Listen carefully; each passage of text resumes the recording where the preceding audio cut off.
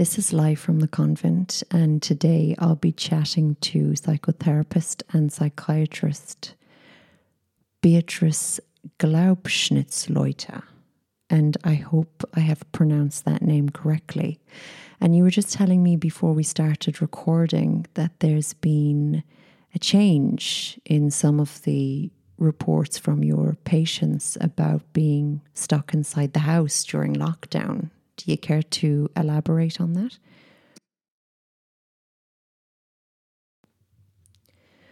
During the lockdown, I had many patients have dreams of themselves shepherding their childhood selves. I myself had a dream like this. I thought initially it was my daughter, Martha, but I realized it was me. And what an alarming, telling scenario. Is it that you must protect this child?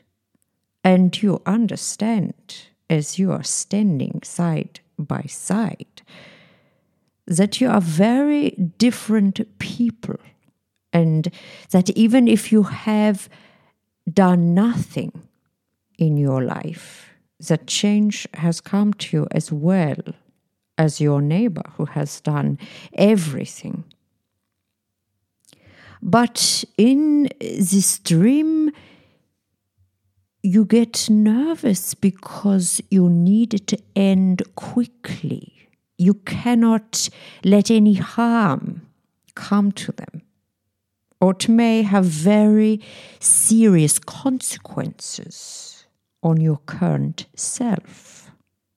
When we are stuck inside, we are still, and just like pond life in a stifling drought in the summer, all must come to the surface. And are you ready for this? Well, it doesn't matter if you are or you are not. It's coming. And are you brave enough to have a look? You can have a bar of chocolate and a bag of popcorn to make it seem more like a movie, something that is not part of you, and that you can be objective about it. But unfortunately, ladies and gentlemen, it is as close to you and in you as much as a kidney or liver. The world is popping its own pimple, and in every house on the planet there is an oozing, an emotionally exhausting, stagnant pond of undealt with half-truths. And you have only ever been looking at yourself admiringly in the surface sheen. Within the walls of where you live, you are kept, and you must heal, or you will shrink, and you will re-emerge onto the outside, smaller than you were before the virus visit. And don't be under any illusions that the virus was planted or planned. The virus needed to happen, like the way our bodies need to catch a cold sometimes to spank us into realizing we are not quite the indestructible machines we think we are, that can go on and on and on. We are as delicate as the little green hairs on a stamen. You must tread thoughtfully, or you will go bounding into the wall like a great buffoon. What do you do when the picture is vague? Do you stop and try to see more clearly? A dream does not allow you this luxury. Ambiguity, like opaque stockings over the longest dancer's legs of marble, beguiles you and freezes you. What do you do when the child is there and not even looking up at you? But that it is more like she could go off anywhere, at any second, with any stranger, and that she doesn't even know you. She's still living on in a different stratum of the present, and you're held on the footpath with your 2 feet planted, tempted just to let her off. Because what a responsibility, what a burden. I know of a man who shall remain nameless, and he pushed his younger self off a cliff into the blue. But that is not to say that he did the wrong thing. He didn't look down afterwards. He went away and had ice cream with his friends. But when he woke up from the dream, he had not visited the city of Ljubljana, Slovenia, in 1998. And he hadn't learned that very important lesson on the Saturday morning of July 18th. The lesson that would take an effect 10 years later, when he would set up his own business. It's not that his life had changed when he woke up, but something hadn't been looked after well enough. And there was a feeling of having left a passport in a hotel bedside drawer for the rest of his life. Who knows what any of this means? Does it even matter? Surely if you eat well and exercise enough during lockdown, you will keep the time off, keep the re-evaluation of oneself at bay. Let me ask you this.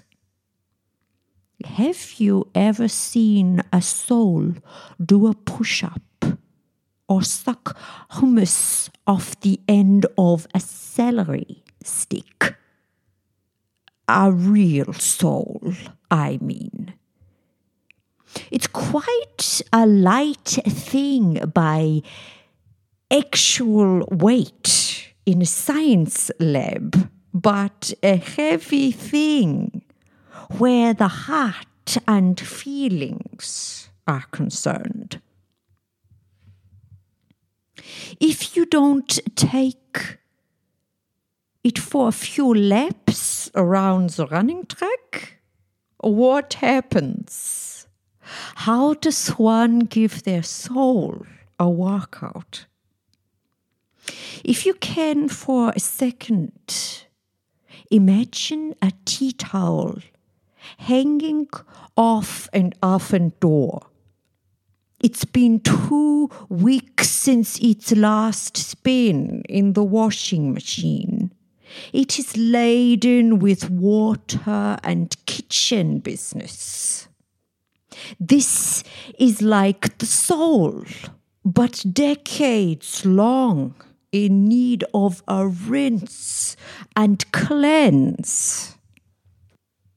But how can you cleanse a soul, Dr. Glaubschnitzleuter? By pulling it out. Yeah, that's all well and good, but how do you pull your soul out? Like you would an old dusty suitcase filled with text documents and music festival ticket stubs, reluctantly, but sometimes, like in circumstances right now, the suitcase is blown open like there's a hurricane inside it. We all must come face to face with what's in the box eventually. And this is what I say to my patients in the very first session. I ask them to pick out a trinket box in the room, and we look at it closed together. And we both understand that when they are ready, they will tell me what is in the box. When it comes to that moment, are there lots of tears involved? It can be laughter, tears, confessions, longings, whatever the thing is that's been chained up in the back. Wow, that sounds intense. Only 1% of my patients make it to that point. Every session I remind them of the box, of course. This reminding of the box often makes them angry. Some stop coming to me. You must remember that what is in the box, in the suitcase at the back of a very large wardrobe, is usually deafened out with music or guzzled down with alcohol or feasted on with pastries and takeaways. It is the last thing anyone wants to get around to. So many people leave before getting to this point. Oh, yes. They will take you on a tour of the perimeter of their life all the session long, but not the thing in the box. This 1% that get there, do they improve immensely? It's amazing. The paltry difference between those that leave and those that get to the box. One session, usually. That fever pitch point when they are arguing with me in their last session. They are so close and do not know it. And the ones that stay reach this fever pitch point too. But they come back the following week. That is the only difference. One session.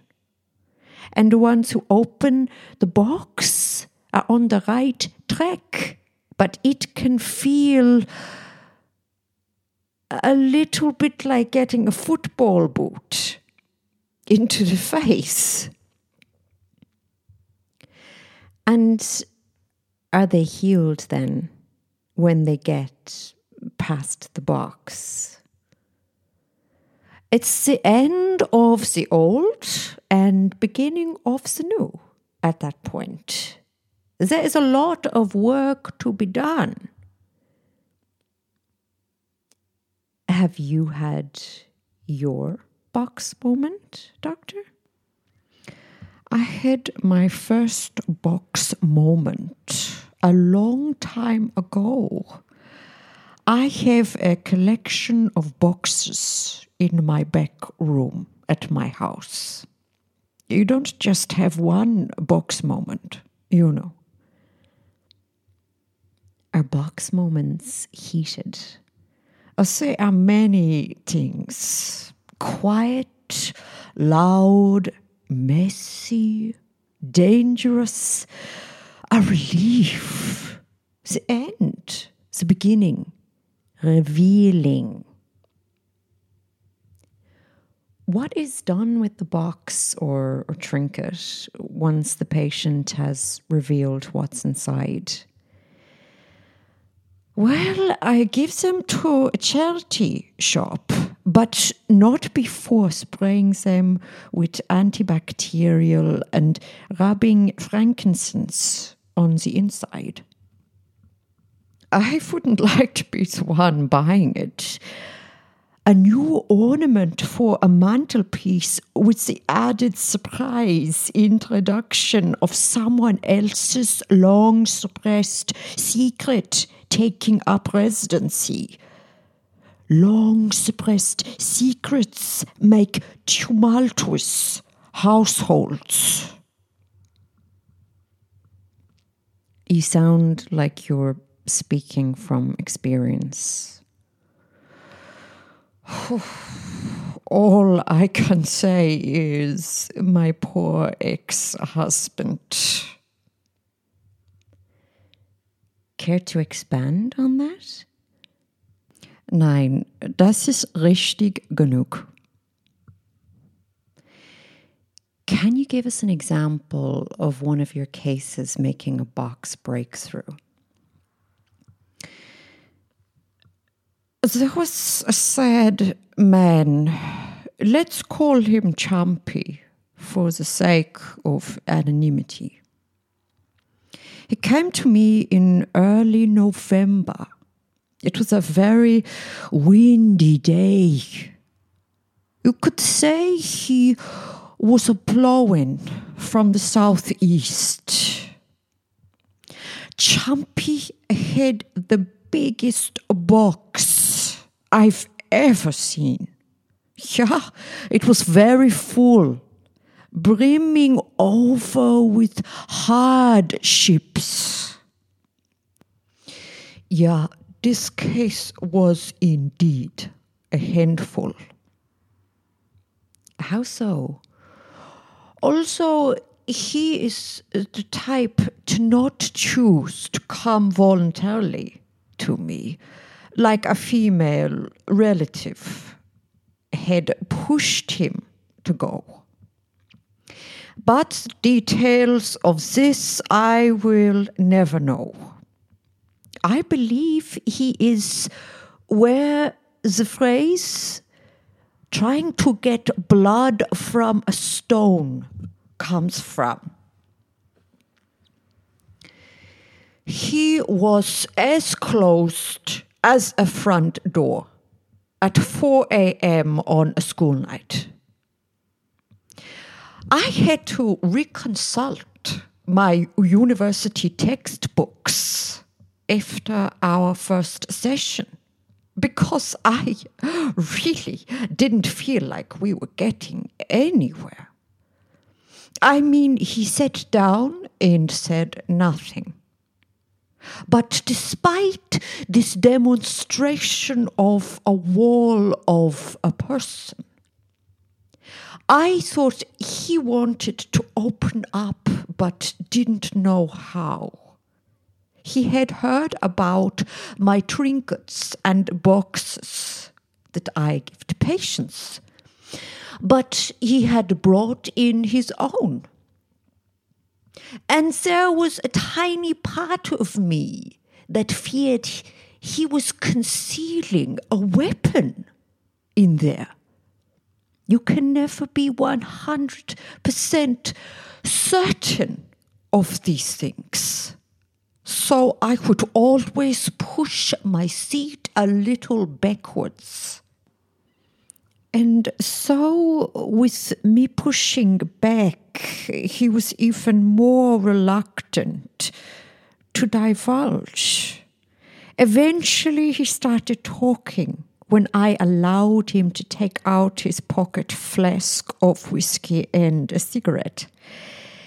He regarded me as an imposter sitting there in his superior way.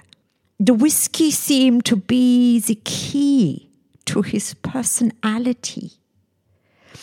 Before the point of whiskey and cigarettes, I had never come across a man so comfortable with silence. Maybe this means I'm the uncomfortable one with issues, but I doubt it. Are you allowed to elaborate about what was in his box? Oh, all I can tell you is that I don't know how Champy crammed into his box what he did. Despite his unprogressive start, and actually, perhaps it was progressive, but in a way I am not trained in, he did make great progress. And we both put his box up for auction at Sotheby's, and it fetched a fantastic price. I used extra disinfectant for his box and more frankincense than usual. I tell you, if any atom of his secret remained, even an atom-sized portion of that secret could creep up behind a woman or man of the house and burden them for days, weeks, years.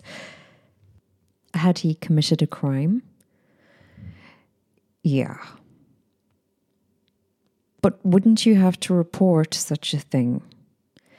It was a crime in my eyes, but not going against the law. Okay, so yeah, it was a crime, but maybe I did report it to the authorities. I'm sure you did, because that is your responsibility.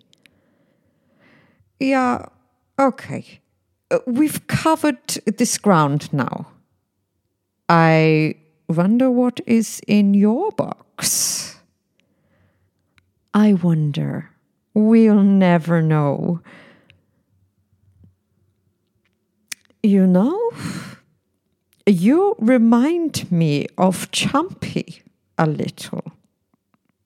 If we ever speak again, perhaps I will bring in one of my trinket boxes. Or what about this pencil case you have here? If I were to empty everything out and close it up and say to you that someday we will get to what is exactly in your box, would you think you could envision this box as holding some of what you store in your mind back room?